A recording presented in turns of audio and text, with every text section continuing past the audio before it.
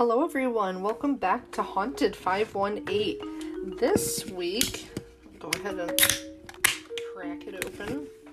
This week I'm drinking in the spirit of the unexpected theme of today's episode, a UFO passion fruit. And it's just absolutely delicious. It really could go with like any situation. As long as it's cold, it's a great choice. The can is also like cotton candy pink and cotton candy blue, so it's just like a delight to hold and indulge in. So today I thought we would explore, I guess I should start off by saying today I thought we would explore the Indian Lake area because just through my research, a few couple things stuck out to me. So I wanted to start off with some ghost stories, but then my research took an unexpected turn, and there were two pretty major, like, totally spooky, off the beaten track things that came up in Indian Lake that I personally have never heard anything about. I live fairly close to it.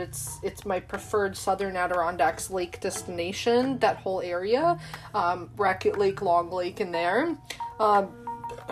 So I'm very surprised by what I found, and obviously by the name of my alcohol today, you could probably surmise what one of those topics is, which is UFO sightings. And then also, I'm going to let this one be a little bit of a surprise. There's going to be an audio of someone telling their story about the Indian Lake Project, and I don't know if anyone's heard of that before, but I sure as never had, and it sounds pretty interesting. So I thought we would actually start off with just a few ghost stories that I found, and then we can kind of move on from there. In the daylight hours of Indian Lake, New York is your ordinary United States settlement, but the ghost accounts conveyed by the locals are sufficient to make anybody think about making a stop in this place. There have been loads of happenings with things from another dimension. Doubters don't trust in the local spirit tales, but with so many spirits in Indian Lake, you have a reasonably fine chance of distinguishing one if you stay overnight there. So I thought we'd start off with Jackson's log home, and with a quote. "I beheld what I wish never to behold again." And that sounds like he saw some scary shit. The above quote is an excerpt from the article, "The Haunted House," published by the Warrensburg News on February 29th, 1880. It speaks to the horror witnessed by its author, known only by the initials as FAM. On December 25th, 1879, a group of hunters, trappers, and guides were celebrating the holiday at Beriah Wilbur's Hotel in Indian Lake. The fierce winter wind howled outside, but inside the atmosphere was warm and convivial as the men sat around a roaring fire telling tales. At the stroke of midnight, the conversation turned to ghosts. Storyteller Old Print taunted young FAM into staying the night at the reputed haunted log home on the Jackson property 2 miles away. Not willing to appear cowardly, he accepted the dare. Confronting the bitterly cold night, FAM hiked through dense woods and huge snowdrifts that were challenge enough, but when he arrived at the deserted house, the true test of bravery began. Equipped with candles and matches from the hotel, he lit a tallow. The candle burned an eerie blue light, casting strange shadows on the walls. He gathered up the few pieces of wood strewn about the room and started a fire. That also blazed an unusual bluish glow. Poof! Suddenly all flames blew out. Ew. Not even an ember glowed from the hearth. The room seemed blacker than black. This was too much for the lad to bear. As he groped for the door, he felt a clammy face. Ew! And heard a ghostly groan, a wailing cry, and chains dragging over the roof of the house. This is disgusting. His hair stood on end as he broke into a cold sweat. He thought his pounding heart would beat out of his chest. Then he beheld what he wished never to behold again. Oh, in the corner, a small phosphorus light grew bigger and brighter, and a thin vapor formed into the shape of an old man. The cloudy figure circled the room and stopped in front of the terrified lad. As the apparition opened its mouth to speak, a stream of fire came out of the earthen floor. More ungodly groans and howling. Ew. Once again, the room went black. FAM ran from the horror-filled house and made it back to the hotel where all were fast asleep. He spent a sleepless night mulling over his vision. The next morning, Old Print made good on his $5 bet. What a weird nickname, Old Print. Old Print made good on his $5 bet, for FAM had experienced what the old storyteller himself had seen and heard at the Forsaken Haunt. And who is lingering at Jackson's Logs home? The consensus is that it's old Sable, the legendary trapper, who some say was murdered in the house in 1805, and up until 1880 was still setting his traps there. That's really scary and almost unbelievable. But the clammy face part, really, really, that's so terrible to feel something, much less that. The next one's called The Old Peddler. Benjamin Butler arrived in Indian Lake with his crew of Canadian lumberjacks in the mid-1800s and set up his lumber camp at the foot of Peaked Mountain. One day, a peculiar old peddler pulled into the camp sitting atop a dilapidated wagon. He was large and loathsome in appearance. His huge hands with pointy fingers and white disheveled hair were gross enough, but his meanest feature was his red piercing eyes that glowed from his bewhiskered, coarse face. By trade, peddlers were solitary men, always on the move. Close relationships were rarely developed. Traveling alone with desirable articles and the money they had to carry on their person made them vulnerable and furtive. The old peddler admitted this attitude and made no eye contact with his potential customers, so the loggers felt he was hiding something and was out to rip them off. They found his appearance offensive and his suspicious manner even more so. Inevitably, the peddler was murdered. His body, alongside with his horse and wagon, were dumped in an old root cellar that was set ablaze to destroy any evidence. Years later, Stephen Lamphere bought the old lumber camp and built a house on the property. That's when the stories of haunting began. Late at night, Lamphere would hear someone enter the house and move about. Around midnight, footsteps were heard on the upper floor. Definite rapping was heard on a window pane, and a woman's wail emanated from the cellar. That is terrifying. When I picture these scenarios, just standing in your house and you have a cellar door, you have a cellar, and you hear you're alone, and you hear a woman wailing. Nope, I can't. I would run out of that house so fast. The scariest phenomenon of them all was the appearance of the unshorn peddler's face with long white hair trailing on the ground. Okay, this gets more terrifying. His specter was also seen riding behind his emaciated horse, and the racket made by the broken-down wagon was heard. By 1900, Bear Manning owned the estate, and Willett Randall was hired as a caretaker. He was duly warned of the strange goings-on. Randall was quick to discover the sources of the ghostly activity. A limb blowing against the roof was the culprit that caused the sound of tapping on the window. A sheep had wandered into the house and was walking around upstairs. As they do. An open end of a milk bottle facing the wind created the wail coming from the cellar. Randall had an explanation for all, except one. While entertaining guests, his friend's wife remained out on the porch. After a while, she went running into the house, screaming and shaking from fright. She claimed to have seen the devil with a long white beard and blood-red eyes. His long, bony fingers reached out to grab her. The men tried to comfort her, suggesting it was only her imagination, but the woman was certain, and Randall's company was abruptly left. For 37 years, Randall lived in the house and had forgotten that the previous owner, Lamphere, had told him that one June evening during a full moon, he had heard the rattling of the peddler's cart coming up the road. His ghost eventually showed up at the house. Yes, Randall had forgotten the story until one such June evening when he himself had an inexplicable rendezvous. To quote the elegant man directly from an interview printed in the Indian Lake Bulletin, "I was sitting on the porch watching the deer feeding nearby, and enjoying the chorus of crickets on the tree frog. Suddenly the frog was still. The crickets were gone. A deer raised her head, ears thrown forward. Then with a snort, bounded away. Silence brooded. Then, without further warning, I heard a rumbling sound of a running horse. I listened. It came closer. There was no mistake about it this time. Randall goes on to say how he heard the wagon wheels and the horse's hooves approaching, then the crack of a whip and shouted profanities. A scream was heard, and then he saw an indistinct form of a bearded white driver. As Randall bolted from his chair in fright, he heard the words, "Watch out, I'm coming." Then silence, and the ghost vanished into thin air. Despite this terror, Randall remained an unbeliever. Okay, that's hilarious. Why would you not believe after that, of all stories? That's kind of crazy. This one, I thought was pretty interesting. This next story I thought was pretty interesting because it talks about the settler of kind of how Indian Lake came to be, just a smidge. So I thought that was interesting because I really hadn't looked into that. And this one's called Sabel, and I'm hopefully pronouncing that right. Sabael. Sabel. The town of Indian Lake is directly named for its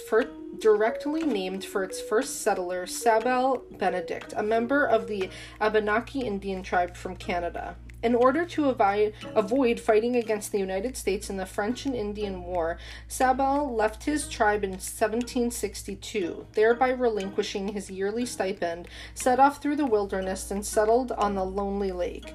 At that time, the country was well stocked with moose, beaver, otter, and deer. Indian Lake remained largely undiscovered until the Adirondack Railroad linking Saratoga Springs to North Creek was built in 1871. This brought wealthy vacationers within 20 miles of Indian Lake, and many began to venture to the town via horse-drawn buckboard wagons, then farther into the beauty of its surrounding wilderness with professional guides. For weeks on end, Sabel would take his canoe, gun and traps, and go off alone hunting. He admitted that he was never afraid when he was alone, except sometimes he was frightened of chepi, or ghosts. So that's C-H-E-P-I, chepi. Sabel raised one son and 3 daughters whose descendants are still citizens of the hamlet. The family's dirt floor wigwam was furnished with a few deerskins and the usual eating and cooking utensils. The simple home held no table, chair, or bed. Their custom was to sit, eat, and sleep on the bare ground year-round. On the bare ground year-round. Sabel claimed that he was the first to discover the iron mine at Keysville and sold the knowledge of it to a white man for a bushel of corn and $1 in money.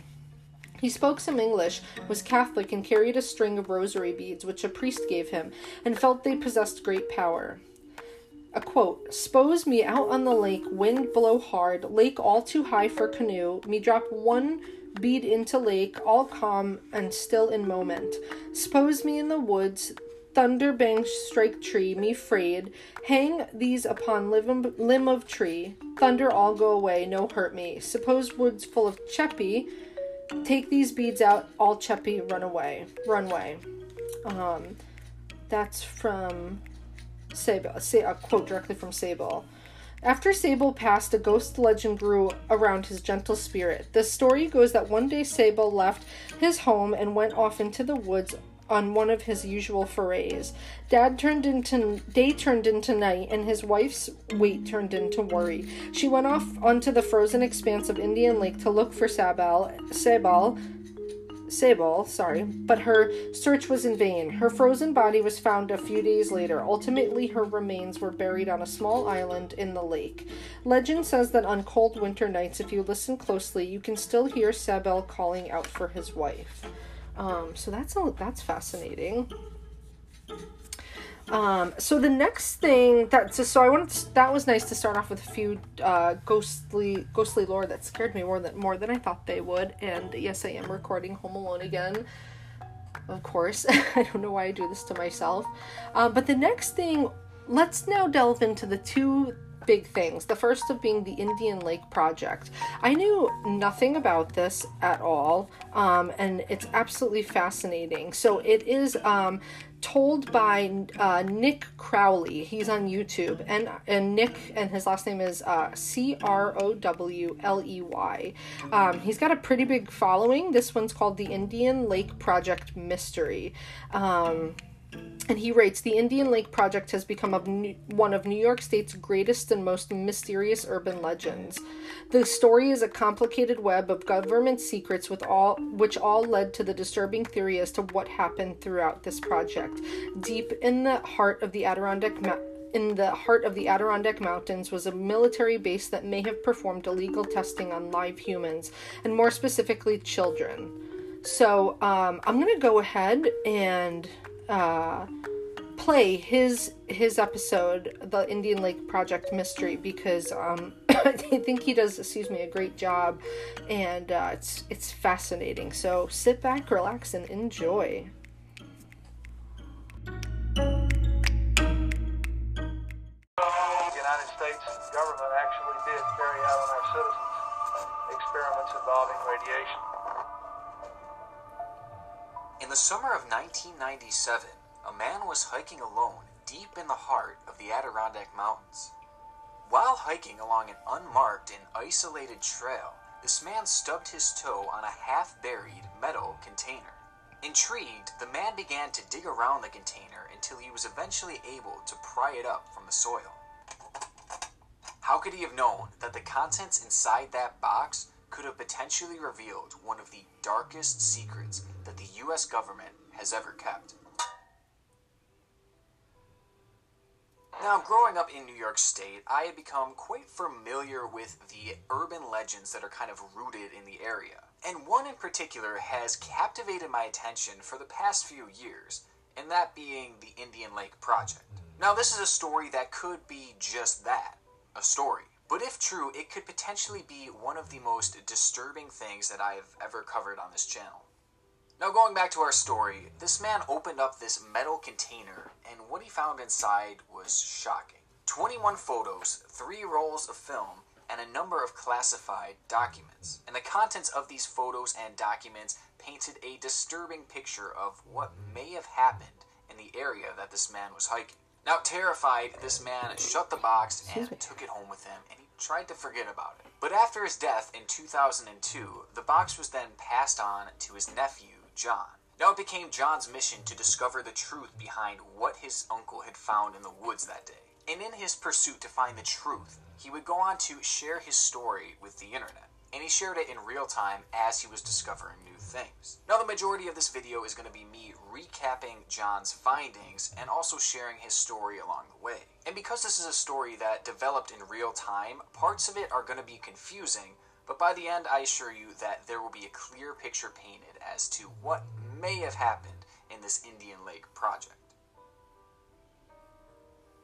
Now, John's blog is where the story was told, with his first post explaining how he had come into contact and possession with the box. And from there, he went on to post 2 photos of the actual box itself, and he left a caption alongside this saying that he would scan the contents of the box and post as many of them as he could in the future. And sure enough, he followed through on his word. He posted 2 photos of what he claimed to show a military base that had once been stationed in Indian Lake.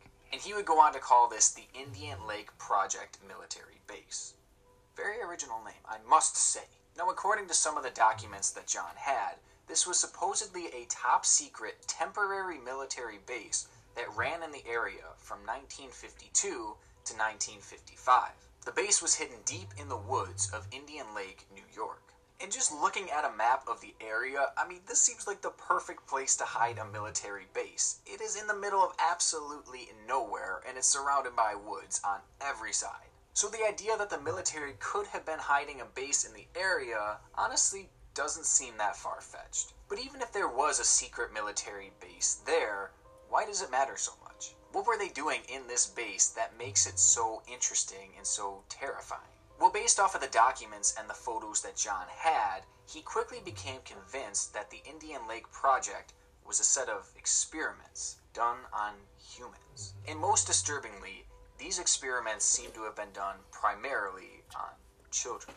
But at this point, he wasn't sure of what these experiments actually were and what exactly they were testing in the first place. However, based off of the information that he had, he could tell that it was something sinister. Now, John later went on to show 3 photos, each depicting 3 individual children. Each photo contained the name that was potentially given to the child, along with a number and a strange symbol. These pictures were posted with the caption, "Roger, Sam, and Sally are the quoted names, along with numbers, printed on the face of these photos. These are obviously not the children's real names, but assigned names. As I looked at the names and numbers the first time my uncle had showed them to me, I didn't quite grasp what it meant. I remember that my uncle had told me Roger was probably one child out of 837, based on his number, kept at the camp. His word kept struck me as both eerie and accurate." So at this point, things are getting really sketchy. I mean, these photos are clearly not normal. And with the knowledge that we have up until this point, one could assume that maybe these children were being held kind of like as guinea pigs. And if Roger really was one child out of 837, then this was clearly a huge experiment. Like, that means there could have been upwards of 1,000 children in this remote area, in this remote military base, being tested on. And whether these kids were consenting to these experiments or not is still unclear, but it's very strange nonetheless. And that brings up the question, could a child really consent to human experimentation? I mean, in my opinion, I really don't think so. So yeah, things are sketchy, things are strange, and they're about to get a lot stranger. Another photo was posted with what appeared to be a blurred out face of a military member. This photo was posted with the caption, "I think this photo is very telling, and was included in the box for a reason. It shows 2 men, one civilian and one military. The civilian man, perhaps one of the scientists or project directors, is recognizable. The second man has purposely had his face obscured. It looks as if the photo is telling us that this civilian is important to the ILP while trying to protect the identity of the officer he is shown with. Could that officer be the man whose box it was? Was he trying to shed light on the subject without exposing himself? Maybe the civilian is a key figure in the tragic Indian Lake Project experiments. Look closely in between the 2 men, and you can see one of the ILP children." Now, this leaves the mind to wander to very dark places as to the type of experiments that they were doing at this base. And honestly, John's posts up until this point have just left us with questions after questions after question, with not much answers. But the potential breakthrough was coming. Now, left out of these original posts was one piece of key evidence: the film rolls. Now, lucky for us, John actually decided to develop some stills from these rolls of film, though he apparently was never actually able to view the films in whole because he was afraid that it would damage them because there had been so much water damage in the box, and he didn't want to permanently ruin the little pieces of evidence that he actually had. But nonetheless, the stills provided from this film roll were still enough to kind of paint a picture as to what was happening there. Shown in one of the films was a group of 4 children stuck in cages as they receive a meal, and these kids appear to be there against their will. And the fact that they're locked in cages implies that they were clearly mistreated. But what for? I mean, what experiments would entail kids being locked up in cages? Like, where is this whole thing leading us? Now, another film was later analyzed, and again, some stills were posted from it. And this is kind of the point in our story where John begins to develop somewhat of a theory. John writes, "Above are 3 frames from the second of the 3 movie reels. It shows children listening to what I believe to be high-frequency sounds. Perhaps these sounds were used to stimulate programmed responses or used in conditioning, as shown. These clips only show the controller's hands and never their face. The children all have a slightly apprehensive look on their face, yet they never look upset. I feel this work was done on the children's own level, perhaps as part of a game.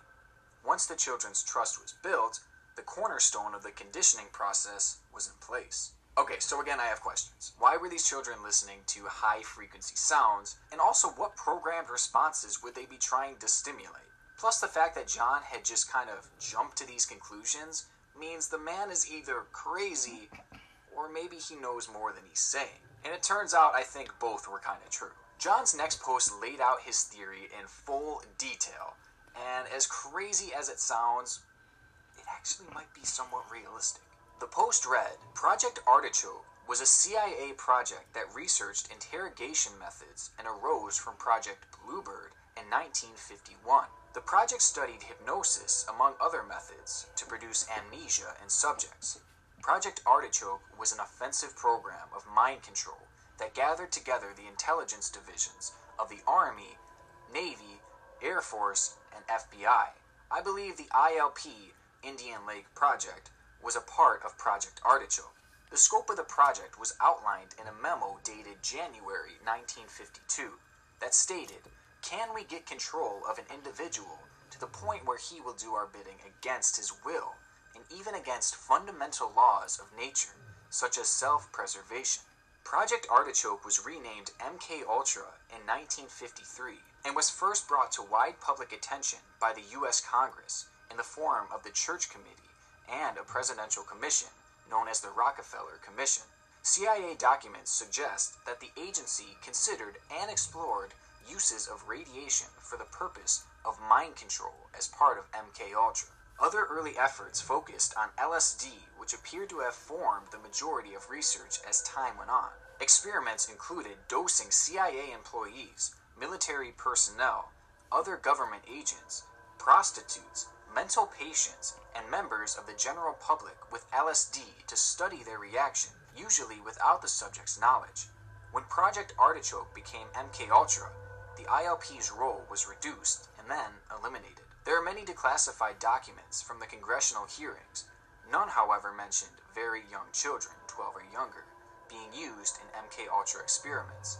I think by then, the ILP was buried, both literally and figuratively. So in this post, John claims that the ILP may have actually been part of MK Ultra's focus on mind control, and specifically the mind control of children. And for those of you who don't know, MK Ultra is more than just some crazy conspiracy theory. This was a legitimate U.S. government program that ran from 1953 to 1973, and it was top secret until the year 1975. Throughout these years and throughout these experiments, the U.S. government would run tests on unwitting subjects in order to kind of test the effects of mind control. And by the program's end, over 150 tests were ran on live human beings. Some of these tests included psychedelic drugs, paralytics, and electroshock therapy. Now, as I mentioned before, the U.S. government did eventually come clean about these experiments, but John believes that the ILP was part of them, a part that the government tried to bury. I mean, experimenting on unwitting and unwilling adults is horrifying and terrible in so many ways. But you do that same thing to children, and it kind of takes it up a notch. So of course the government wouldn't want people to know that they had done this to little children. So after all these early posts, we finally had a legitimate theory as to what the contents of these boxes could have been for. But the idea was far from proven, and John knew it. To support his case, John decided to take a trip to the area where his uncle had found this container all those years ago. Now, while on this trip, John actually ended up discovering parts of a structure that used to stand there. And whatever these structures may be is really anyone's guess, but they have no business being out there in the middle of absolutely nowhere. Or perhaps these structures were all that remains of the military base that may have once stood there. So the ball was really rolling on this case, and John's blog was killing it at the time. And within just a few weeks, it really seemed like John was inching closer to discovering and proving what had really happened in the ILP. But on October 26th, 2005, the whole case took a dramatic turn. John updated his blog by saying, "Since my last post, a lot of things have happened to me, which make me believe that posting any more items from the box would not be in my best interest. I have had numerous phone calls only to hear silence on the other end, as many as 20 times a day. My house was broken into and searched, but nothing was taken. The box and its contents had been securely hidden outside of my home. I did this shortly after the phone calls began. It is obvious to me that I hit a nerve when I mentioned the documents I have, and that I was considering perhaps posting them at some point. I am no longer going to post anything. I am done. I hope anyone who stumbles onto this site will read it from the beginning and continue to stay interested in this story. For those of you who had followed this blog, I am sorry, but my family and their peace of mind comes first. As disturbing as these photos and documents are, the last few days for me and my family have been even more so, which is why I am saying goodbye. So the fact that John was discussing perhaps one of the most secretive US government programs ever clearly seemed to rub some people the wrong way. And it appeared that John was being intimidated to kind of keep his mouth shut. And with a story this big about the government, honestly, it makes sense that John would have a target on his back. But who these people actually were and how far they were willing to take their harassment was still unclear. But John was obviously fearing for him and his family's safety, so honestly that's respectable and it makes sense why he would stop posting. And so with that, all updates stopped for many months, and it appeared that the ILP investigation was just kind of dead in the water. But John wasn't quite finished yet.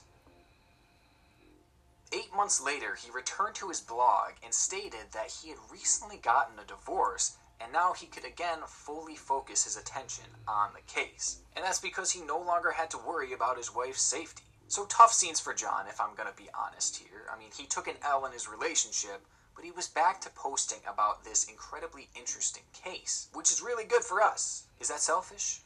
And John's commitment to the case appeared to be at an all-time high, as he even mentioned that he had moved to New York State to be closer to Indian Lake. Now from here, John's blog began to get stranger and stranger. John's posts became more and more random, and they slowly started to make less and less sense. Like, I'm not even going to bother sharing a lot of what John had posted after this, because the man's was really on one. But through all this madness, John was actually able to post some key pieces to the story. This strange and disturbing picture was posted with the caption, "This is not part of the metal box content I have in my possession. However, I wanted to share with you a picture that I found on the web. I don't know the origin of this picture, but the date indicated with the picture is 1961. The typed paper on the center of the photo reads, unidentified white female between the age 8 and 10 years old. Subject underwent 6 months of treatment using heavy doses of LSD, electroshock, and sensory deprivation. Experiments under codename MK Ultra about early 60s. Subject's memory was erased, and her brain is that of a newborn baby. This is one of the few connections between MK Ultra and children that I have found other than what I have.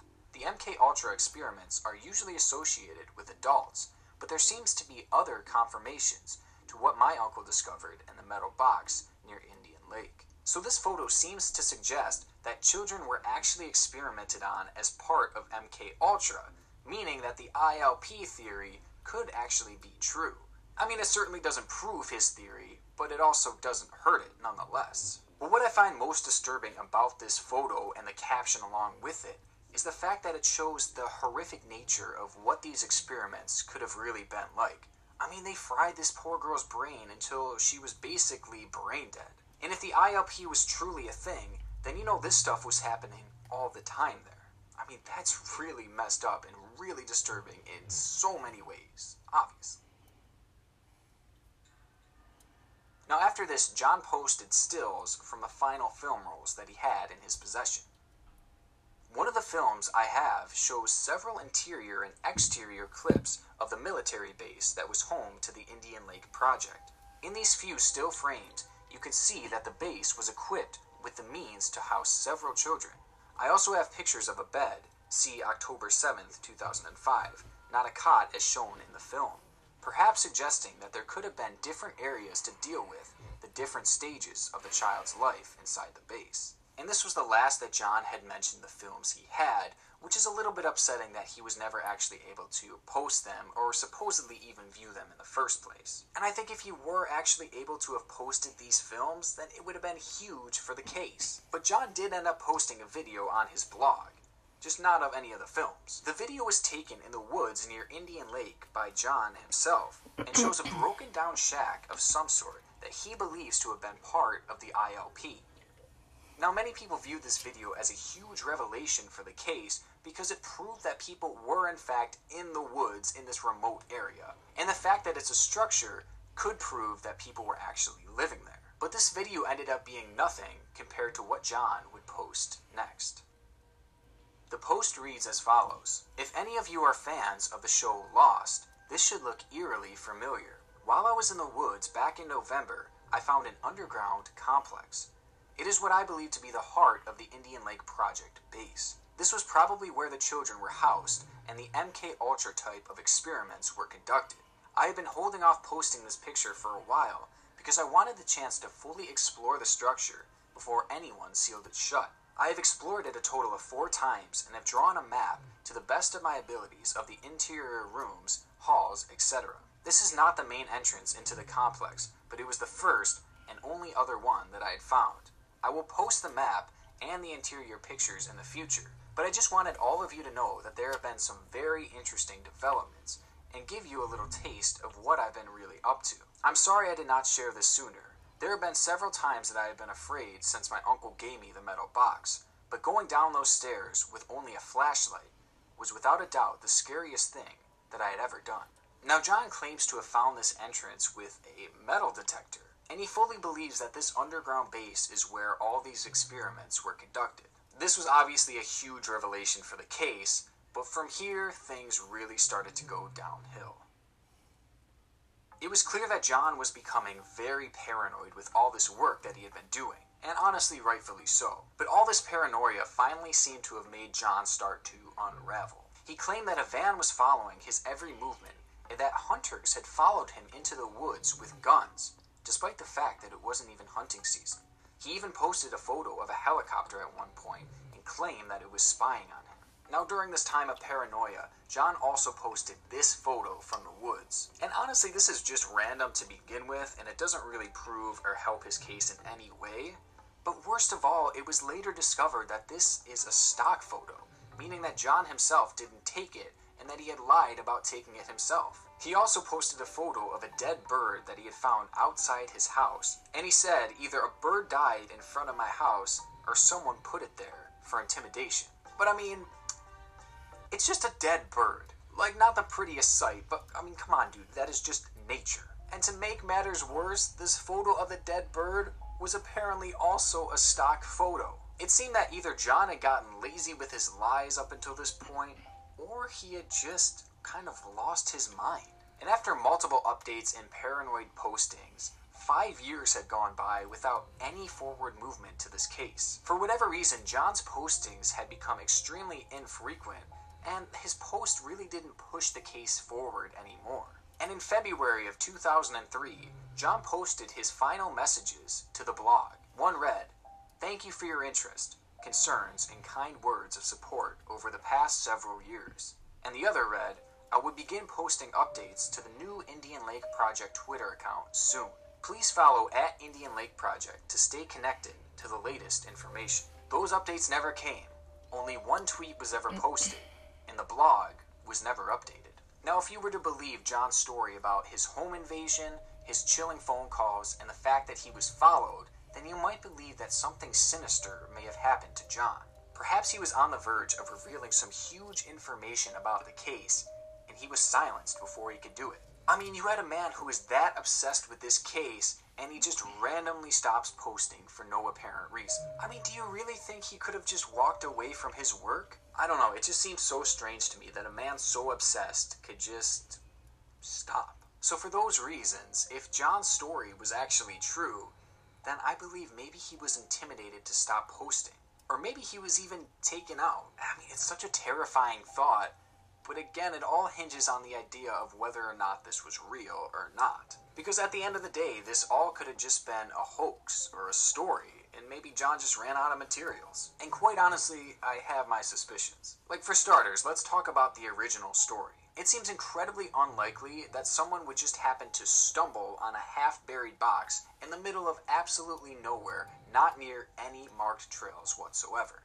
Like, the chances of him actually stumbling over this box, they gotta be 1 in a billion. Plus, if he was really just hiking, then why was he so far off any other trail? Why would you do that? If you're alone, too. Like, first of all, buddy system. Oh my god, I've become my mother. And also, if the information in this box was so top secret and so important and so damning to the United States government, why wasn't it just burned? I mean, think about how easily they could have just burned all this information and it would have been done with, and they never would have had to worry about it. And the structures that John found in the woods are sketchy too, because first of all, no one else has been able to find them. And also, if this really was a top secret government program, they would have destroyed the entire structure. They would have left no trace, for certain. Like, why would they even risk it? Like, I get it's an isolated area, but why would they run the risk of anyone finding that out? Like, it just doesn't really make sense. And also, why wouldn't they have sealed that damn bunker up? I mean, potentially that was the most damning part of all of this. They could have just welded the thing shut and they would have been fine.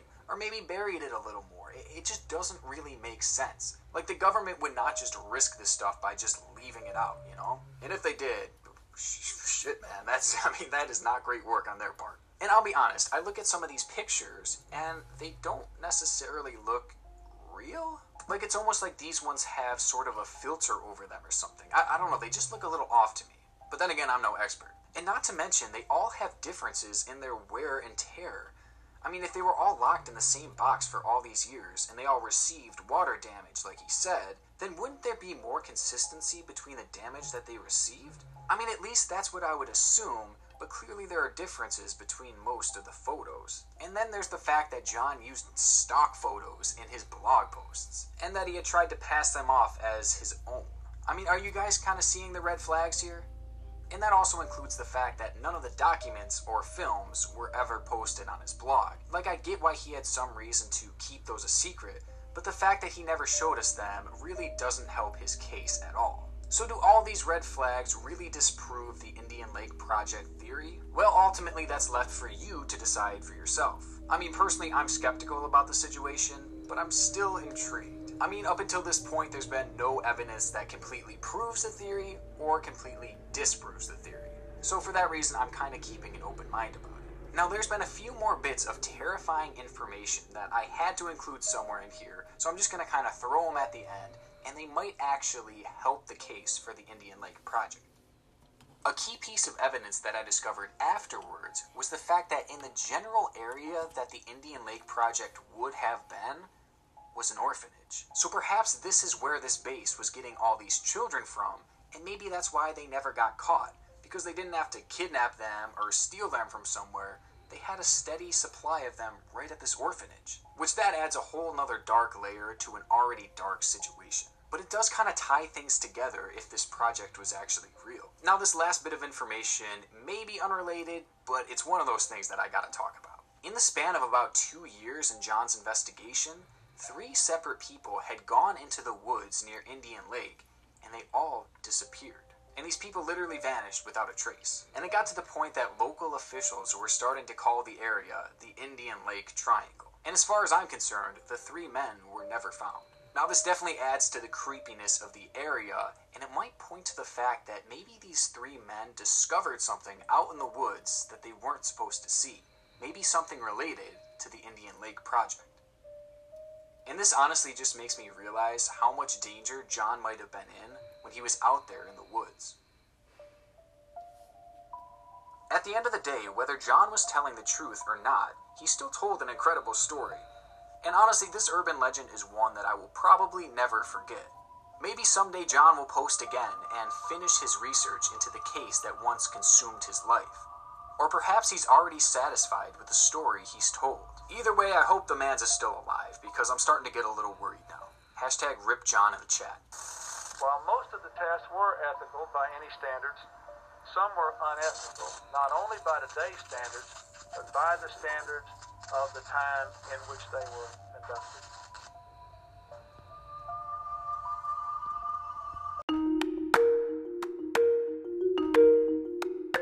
So, welcome back. That was fascinating. I knew pretty much nothing about any of that, and I'm very surprised actually that in all my time in the Adirondacks and living just south of it and all the conversations I've ever had, that's never come up, considering it definitely seems to be the most notorious lore. And actually, I don't even think it's on Atlas Obscura, so I might add that. I would assume I'd want to trek there first to just see if I could find the location of those things, but that is fascinating to think about all of that happening kind of like in our backyard. So on that fascinating note, I thought we would head over to a topic I never thought I would talk about on Haunted 518. It just never crossed my mind, which is UFO sightings. But when I started digging into the Indian Lake area, originally I had planned on adding Indian Lake to a separate to a group episode with some other places directly in that area, but I just sort of found more than I was expecting to, so I thought it would be fun to dive into it today. And just like the title of my drink, the name of my drink, UFO, that's what we'll be talking about next. And I don't know, I'm kind of indecisive on them. I just don't really think about them enough. There's a few films and stories and documentaries and X, Y, and Z that I've seen that absolutely fascinate me, but it just doesn't really cross my mind much. If you think strongly about it, please write us in. I would love to hear back from any listeners about your opinions on UFOs. In the sparsely populated Adirondack North Country of New York State, various campers and residents were treated to the Adirondack Formation of Lights. On August 8th, in 2000, at about 10 p.m., Mabel was enjoying the clear night at their Adirondack camp at Long Lake. Suddenly, she saw a rectangular white light hovering in the valley between Buck Mountain and the island across from their position. Mabel yelled to her adult son, Tom, to come see. Together they watched as more lights came on, hovered, went out, and then winked back on again. Mabel and her son called several local friends to come out and watch the lights. Tom says at one point they watched 6 lights wink on sequentially from left to right. 3 lights were followed by another formation of 6 rectangular lights. Later the lights made a V formation of lights hovering silently above the tree line. Tom says that after about 45 minutes of watching these lights come and go, those watching were beginning to get a bit spooked and were becoming frightened. Meanwhile, about 16 miles to the southeast of Long Lake, in an encampment on Indian Lake, another group of campers were making similar observations. Bill tells us, "It had been dark about a half hour. We were sitting around a campfire talking. One of Bill's friends called the group's attention to 8 bright lights in the western sky. At first, the group of campers laughed the lights off as nothing special, probably just aircraft landing lights. The thing that made everyone realize that the lights weren't from around here was the odd fact that they were just hanging there in the sky. Occasionally, the lights disappeared, then reappeared somewhere else in the formation of lights. Naturally, the longer the sighting went on, various folks in that viewing party began to get frightened as well." In a comment about the brightness of the lights,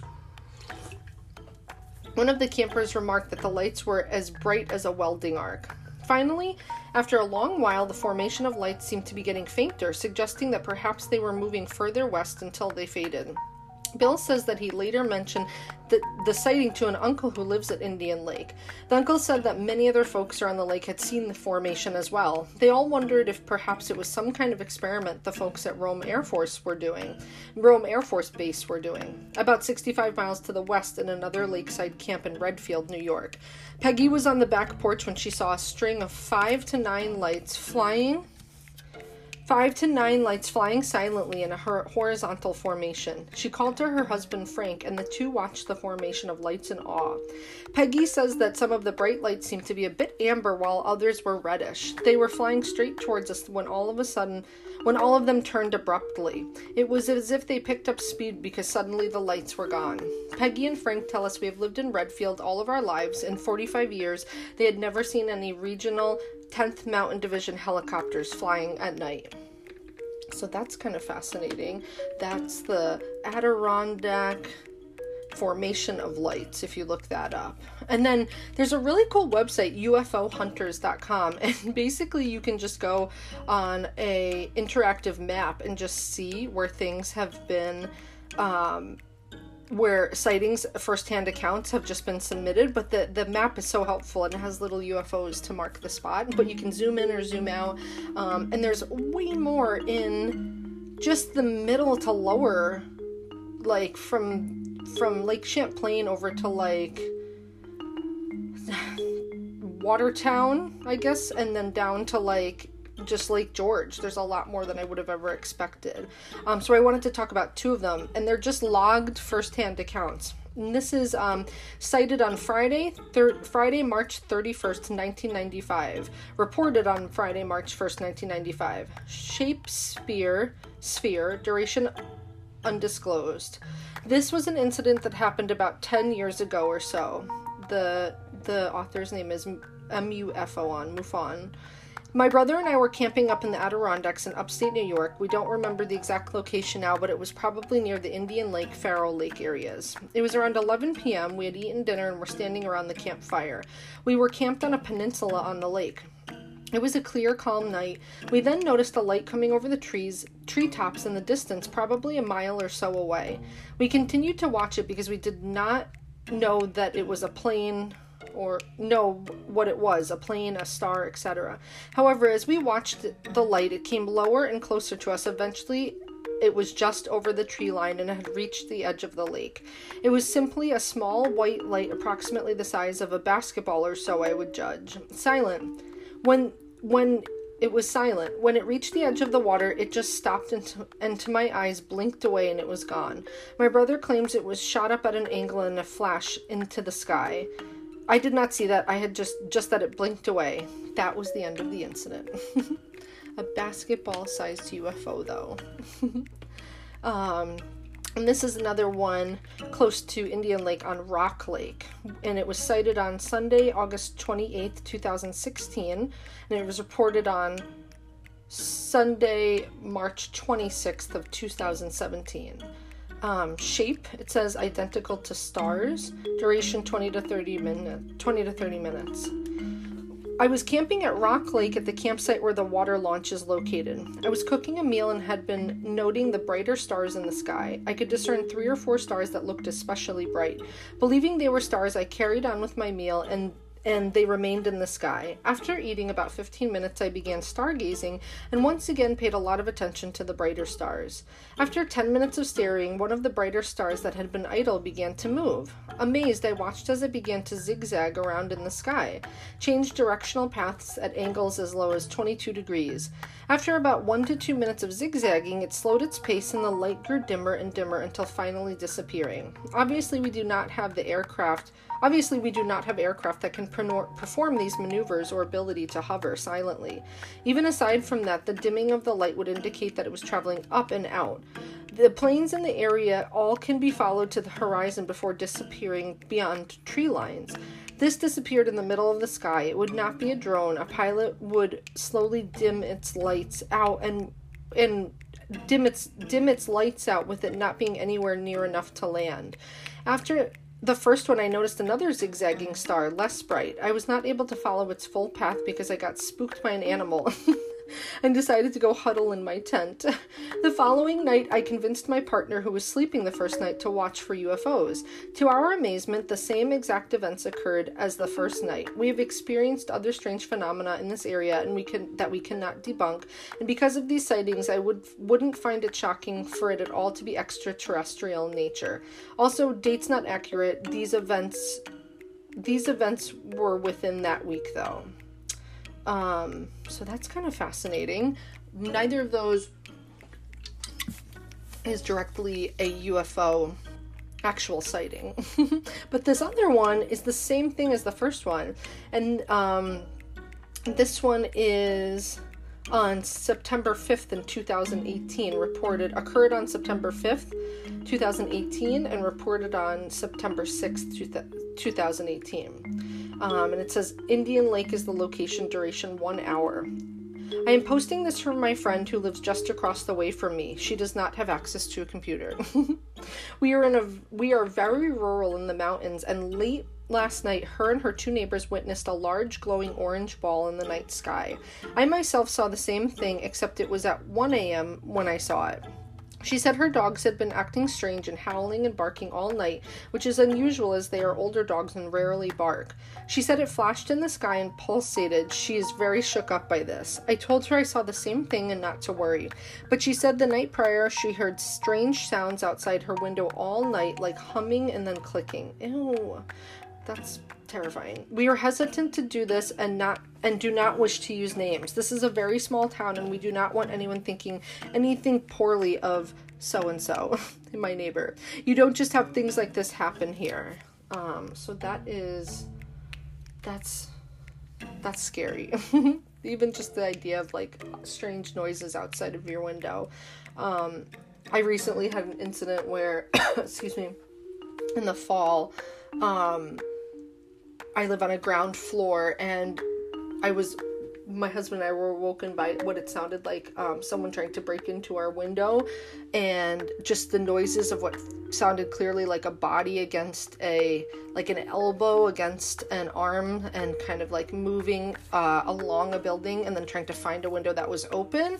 And of course, my husband shot up and shot outside, and then I shot up to open the blinds, and neither of us saw anything. So then after going back to bed the next day, we were kind of freaked out. And then, of course, I was out walking my dog, because we were like, I was like, is that paranormal? And then, of course, the next morning I was walking my dog out to the tree in front of our place, and there was a Canadian goose dead right under my window. So I think he unfortunately flew into the glass, and had been dying, and its big wings, huge wings, were just like trying to pick itself up, I think, and he was trying to move around. So it was so sad, but the idea of not knowing what a noise is outside your window was pretty terrifying.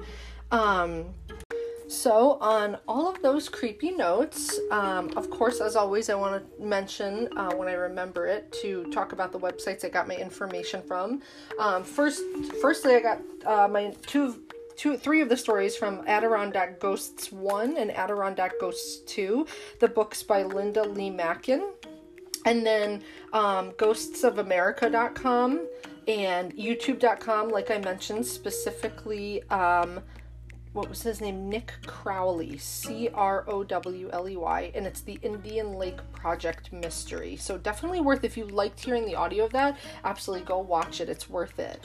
And then the next one is UFOdigest.com, UFOhunters.com, which is UFOhunters.com it's UFO-hunters.com is the place where you can look up, and it's just fun to like pinch out and explore in all these crazy places. So I might go into a black hole doing that. And then Nuforc, NUFORC.org, and that is it. So on that note, I'll take another sip from my delicious UFO passion fruit, and I'll tell you all to have a great week, and as always, happy haunting.